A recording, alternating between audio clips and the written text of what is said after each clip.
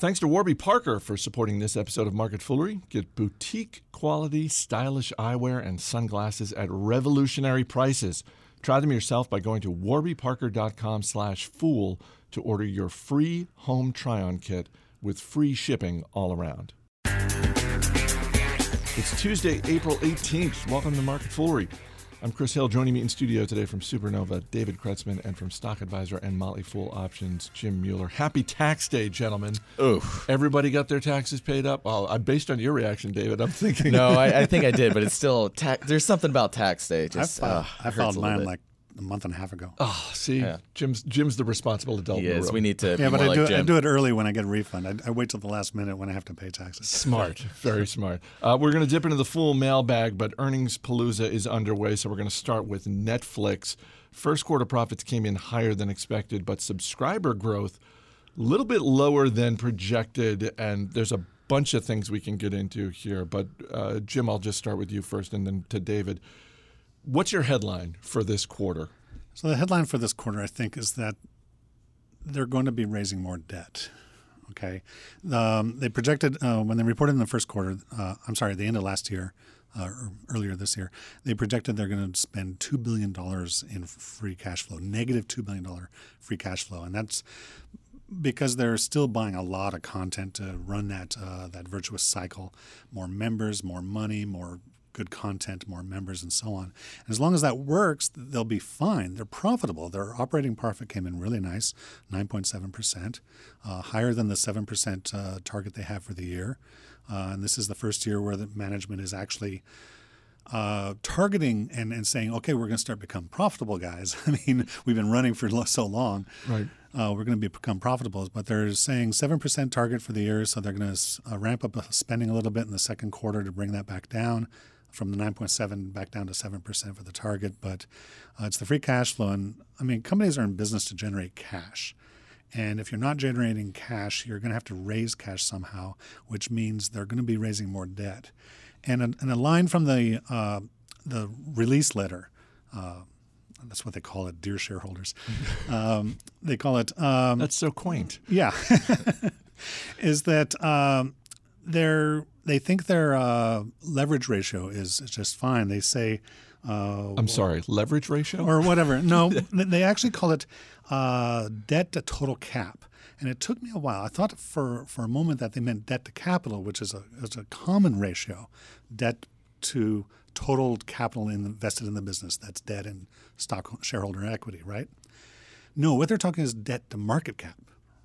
Okay. And that kind of set me back. And they said, we're well under 10% compared to peers that are at 30%, 70% in that range. And it's true. Time Warner, 31% debt to market cap.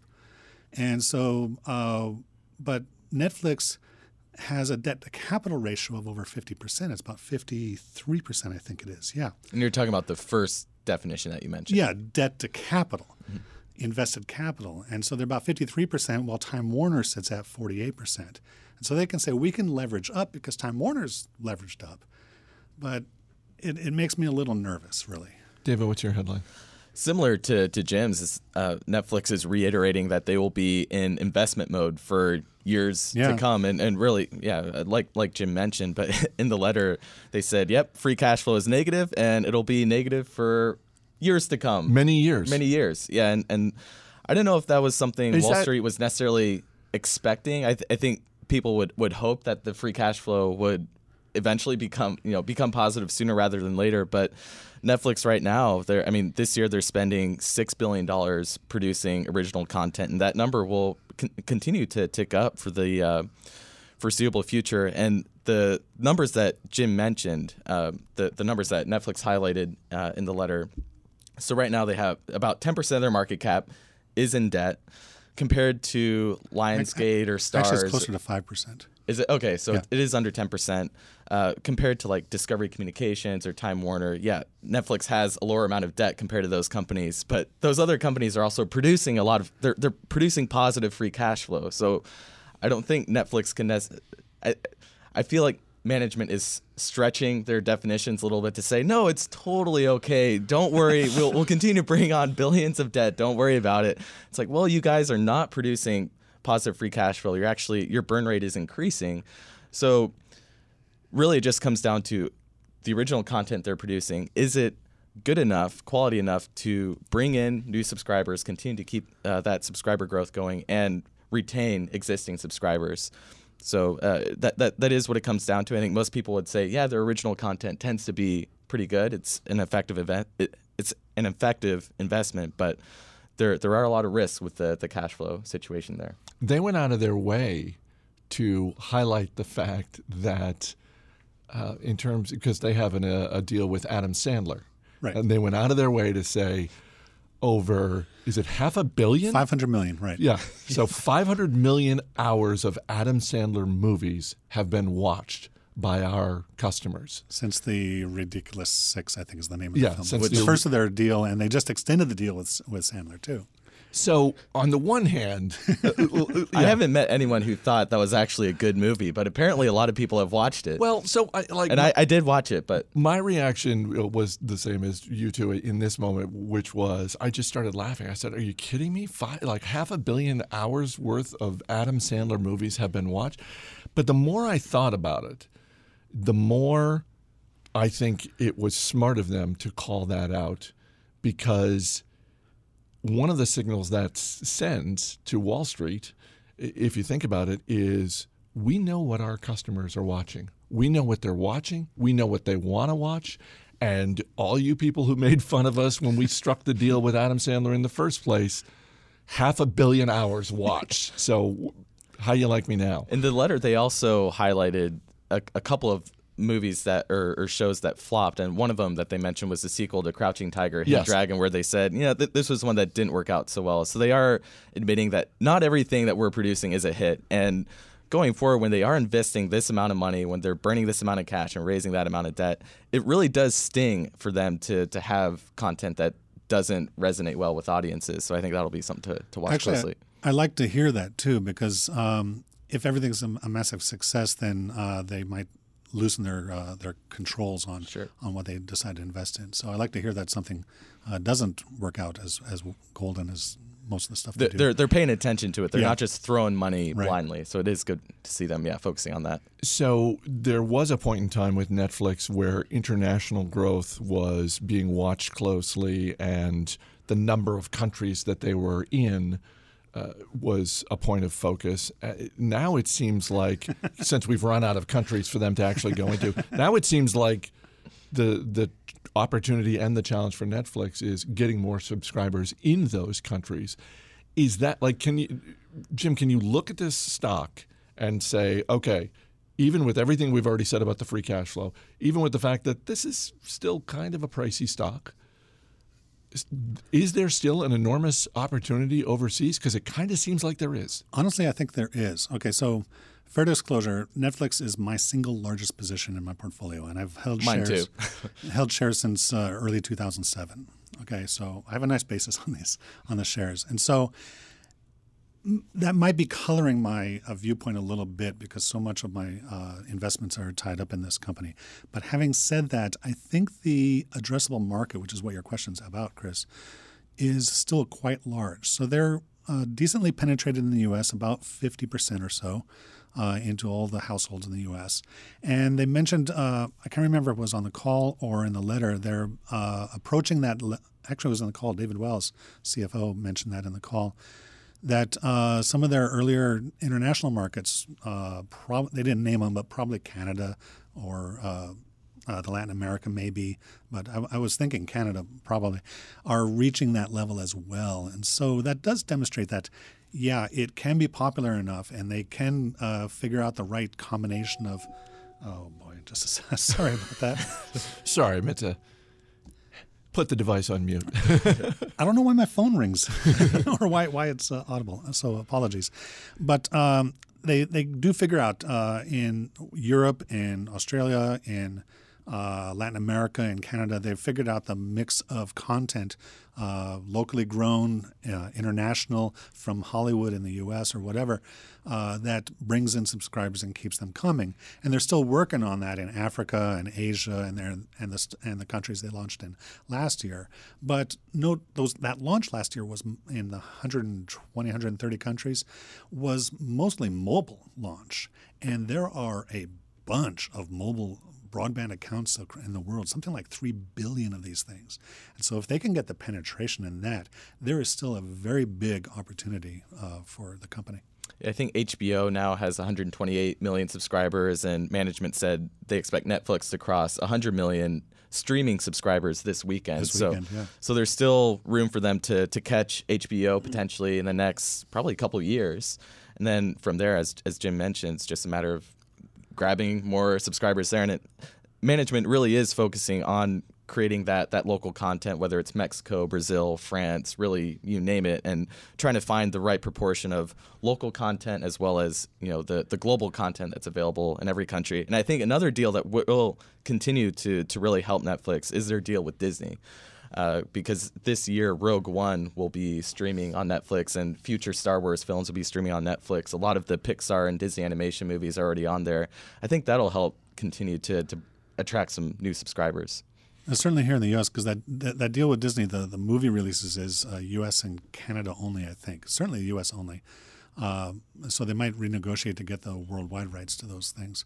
But playing off your comment on productions like Mexico, their Spanish content is not just Latin America, but the entire Spanish-speaking world across the planet. So their international content, their internationally produced content, is playing pretty well all around the world. Jim, you were talking about mobile. Reminded me that last week went with the family up to New York City for a few days, took the train up, taking the train back on Friday, crowded train. So I was sitting, it's one of those situations where you take any seat that's available. And so I just let my kids fend for yourself. It's like, you're on your own. Dad needs to get a seat. So I'm sitting next to this guy and get settled, and I plug in my earbuds and I start listening to a podcast, and I close my eyes and I lean back, and the train's moving along, and the guy next to me, again, my eyes are closed, and I feel him shaking a little bit, and I just thought to myself, well, he's probably moving around in his seat, getting comfortable, and then it happened again, and then it happened a third time, and so I open my eyes and sort of sit up, and I'm hoping the guy's okay, but I'm also sort of thinking, do I need to say something to this guy? Like, dude, what's your problem? And I open my eyes and I look over. He's moving around because he is shaking with laughter because he's got his phone out. He is streaming Louis C.K.'s latest Netflix comedy special, and he is silently just shaking with laughter at how funny it was. So I was like, you know what? I can't begrudge the guy that. That's a good sign. One other thing I'll quickly mention is Rick Mineras, our fellow fool on Twitter, he mentioned that Netflix now has less than 4 million DVD by mail subscribers. Remember, Netflix used to do that. Yes. And that's the first time. We like to call that the Quickster part of the business. Right. Right. And that's the first time it's been below 4 million subscribers since the third quarter of 2005. So wow. 12 years. And it just goes to show that it would be riskier for Netflix not to be making those investments, because if Netflix had not made that transition to streaming or original content, the company would be far less relevant today. So they are paying a price for those investments, but it's probably a smart way to go. All right, let's move on to United Continental Airlines. First quarter profits came in higher than expected. And I don't know about you guys, but I almost don't care about this quarter. I know that technically this quarter for United included the incident with the doctor getting dragged off the plane, but I'm already looking forward to 3 months from now to see isn't that really the big question that I think is on certainly anyone who focuses on the business media and anyone who's investing. I think this is one of the most interesting questions that's going to play out in the short term right now, which is how tangible is this outrage? There was plenty of outrage online over the doctor being dragged off the plane and coming back on the plane, being bloodied and all that. Does that translate into a meaningful decline in United Continental's business? You're both looking at me. Well, I'm looking at both of you. I don't know. I just sort of look at this and I think, I kind of part of me, and I don't own shares of this or any other airline, but we talked a little bit about this earlier, David.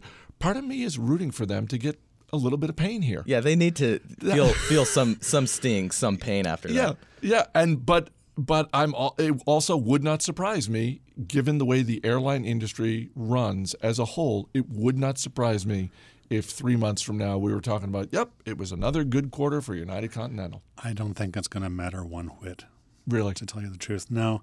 I mean, so I was doing some reading before coming in the studio, and there was an episode of Freakonomics from last June called "Why Does Everyone Hate Flying?" And the answer is it's probably because it's become like mass transit.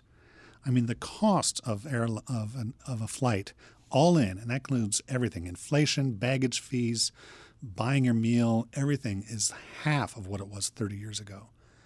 And the safety record of airlines is tremendously good.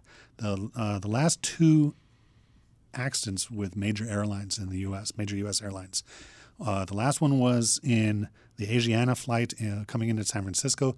3 people died. One of them was killed on the ground after being hit by an emergency vehicle. So only 2 passengers died from the crash.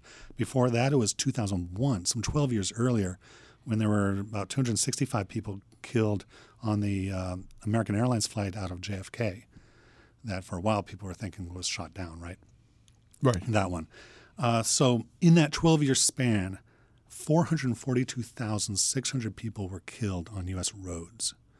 And so, I mean, mass transit is what airlines are. And when you get that, you get low fares, which is very important for a lot of people, but you also get a lot of inconvenience, and occasionally you get beaten up. So that's what we learned a couple weeks ago. And along those lines, a big part of this story with United was the whole, really shining a light on overbooking, on airlines overbooking. But then once the statistics start to come to light, you find out that, yes, technically this still goes on. It goes on a lot less than it used to. That is true. So I don't know. I sort of feel like nothing would shock me 3 months from now in terms of the results, in part because I think one X factor at play here is the United States Congress, which it would not surprise me at all if they just decided, what's going to make us look good? Because, I mean, few things have as low an approval rating in America as the United States Congress. What's going to make us look good is hauling Oscar Munoz, the CEO of United Continental, in front of us at a hearing and just beating him up for a while. And that's probably going to happen. But what I think would be better for the industry and for the passengers too is if competitors started coming out with ways to mitigate a lot of this bad press that everyone is getting. And it's not just United. I mean, United is the one in the crosshairs right now, but they all do basically that, and their carriage of contracts, which is what the ticket is, allow them to do almost anything they want to you. Right. But they can if they're smart, they're going to say to differentiate themselves, hey, we don't do this. We don't beat you up. Well, I mean, but I've heard that food is coming back to one of them, Delta maybe, is coming back in the economy class, and you don't have to buy it. I mean, your ticket's going to go up a little bit, yeah, but a lot of people grumble about, I have to buy this box of whatever 3-week-old bread or whatever. So, and I mentioned this to each of you individually this morning. We've seen businesses in other industries do very well with loyalty programs. We see it certainly with food and beverage.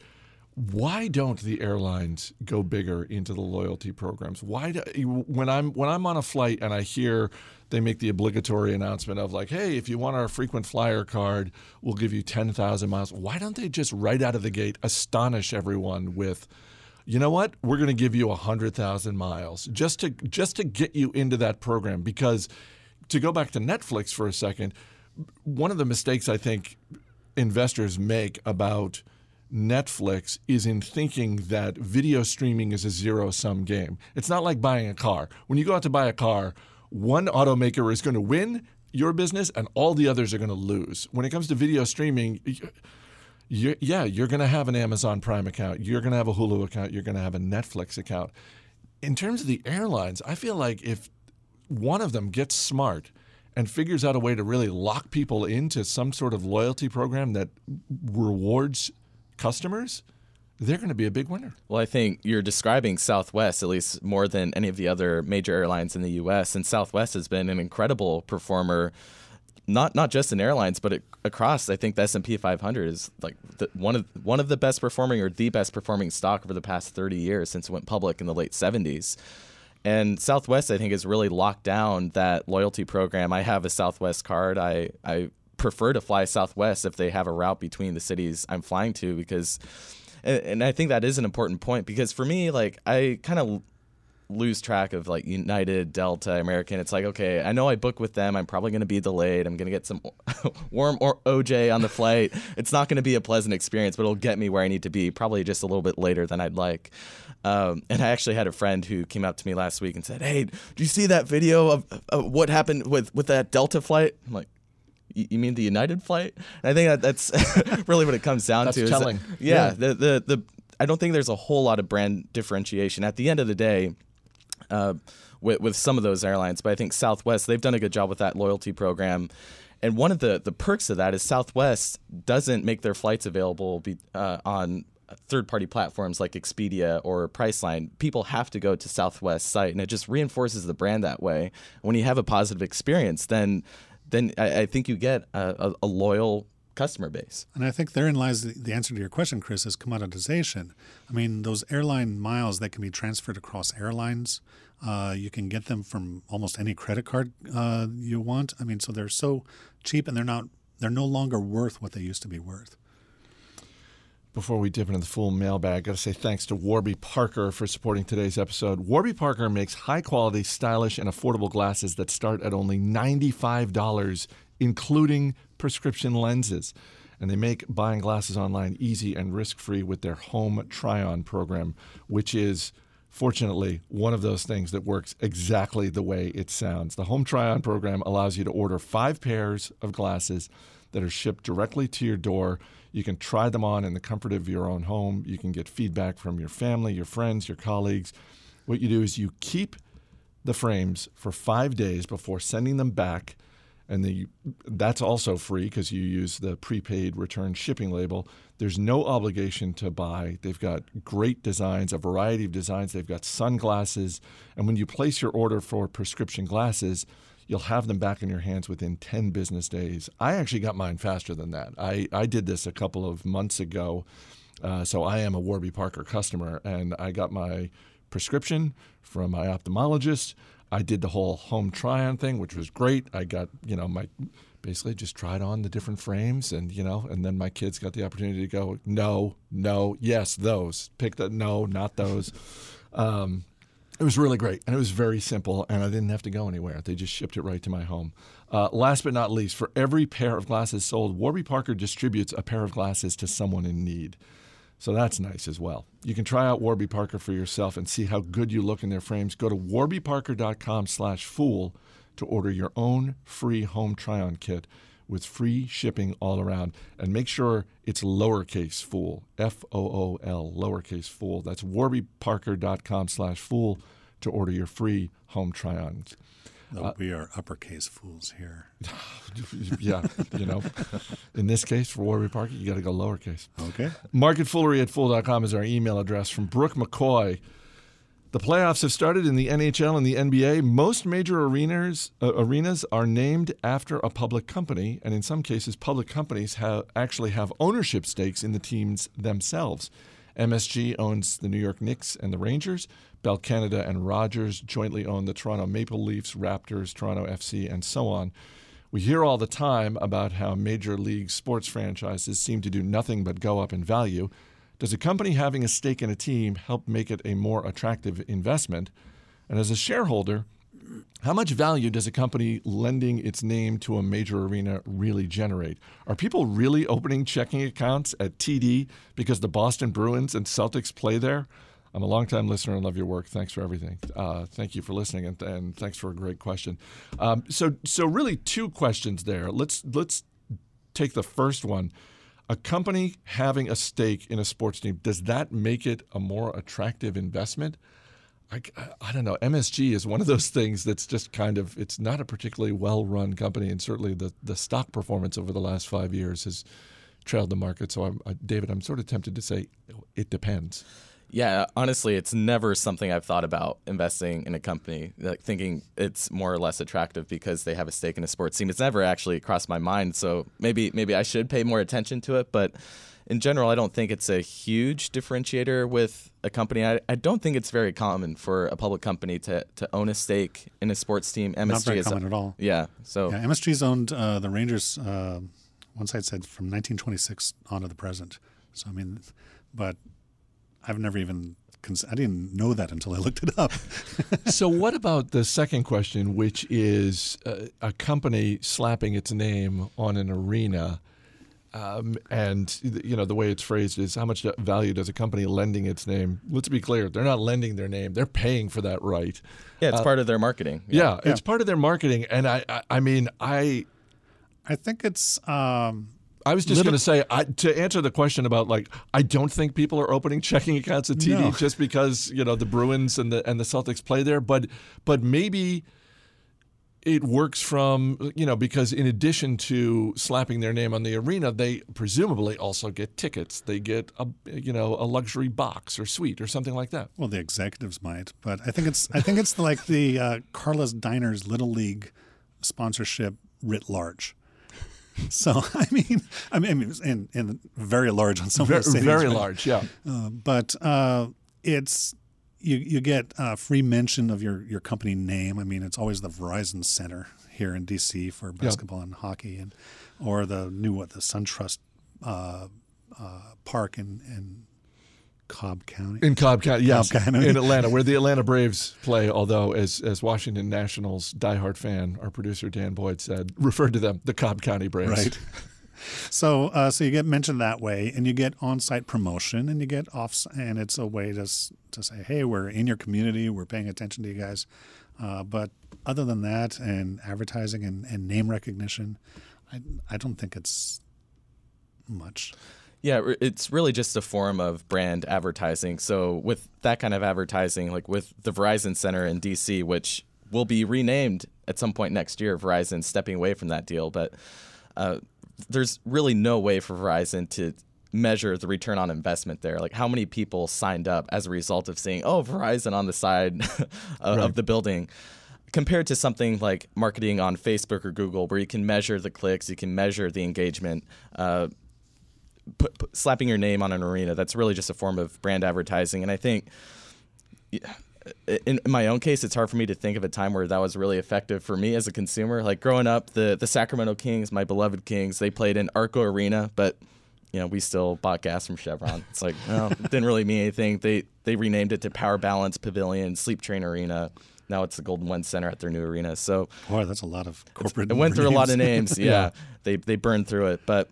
Yeah, it's just a form of brand advertising. I kind of question whether it really is the best place for a company to allocate their marketing dollars. And I think that's why you generally see these big name brands that have millions to throw at this. Well, and that's the thing. I think you want to look at, how is separate of the money that is being paid? Because I think it's a legitimate question if you're looking at an investment and saying, okay, how are they spending their money?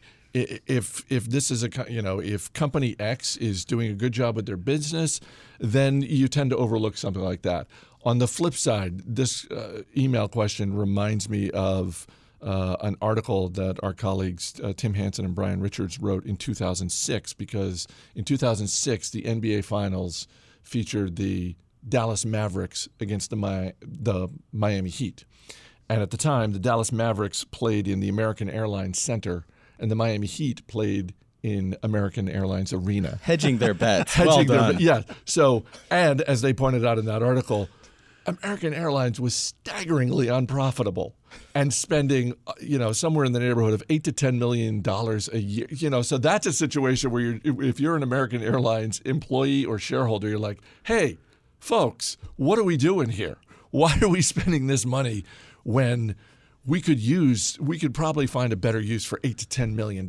I mean, a company really should be able to measure its return on investment. And Brian or David, your point about being able to measure clicks or something like that, or click-throughs on direct send emails or whatever, that's easy to measure and get your measure on investment. But how much really can you measure your radio spend or your television spend or your arena spend? I mean, and so I think those are all kind of their own bucket of brand advertising. Yeah, and I think it's just a way of keeping the name in consumers' minds. I mean, Coca-Cola has this huge advertising budget. Everyone in the world knows Coca-Cola because of that budget.